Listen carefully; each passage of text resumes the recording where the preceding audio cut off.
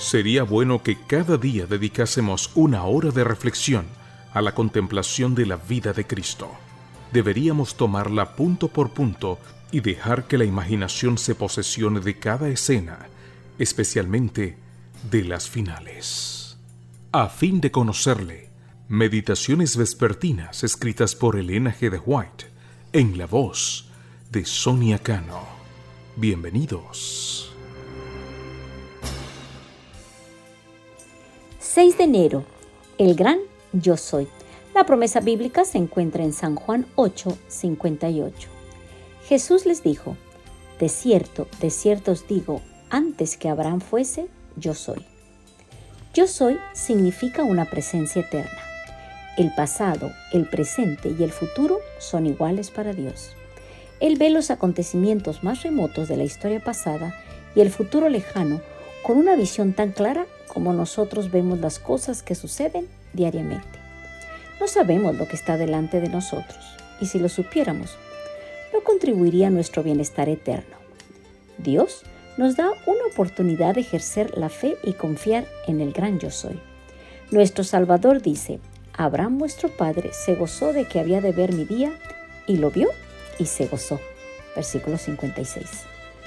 15 siglos antes de que Cristo dejara sus atavíos reales, su corona real, y dejara su puesto de honor en las cortes celestiales, y asumiera la humanidad y caminara entre los hijos de los hombres, Abraham vio su día y se alegró.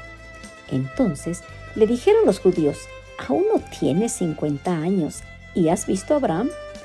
Jesús les dijo: de cierto os digo, antes que Abraham fuese, yo soy. Versículos 57 y 58. Cristo estaba usando el gran nombre de Dios que fue dado a Moisés para expresar la idea de la presencia eterna. Éxodo 3:14. Isaías también vio a Cristo y sus palabras proféticas están llenas de significado. Hablando por él, el Señor dice: porque yo, Jehová, Dios tuyo, el Santo de Israel, soy tu Salvador. No temas, yo estoy contigo. Yo Jehová, y fuera de mí no hay quien salve. Vosotros pues sois mis testigos, dice Jehová, que yo soy Dios. Aún antes que hubiera día, yo era. Yo Jehová, Santo vuestro, Creador de Israel, vuestro Rey. Isaías 43, versículos 3 al 15. Cuando Jesús vino a nuestro mundo, se proclamó a sí mismo: yo soy el camino y la verdad y la vida. Nadie viene al Padre sino por mí. Debe creerse en el Señor y debe servírsele como al gran Yo Soy.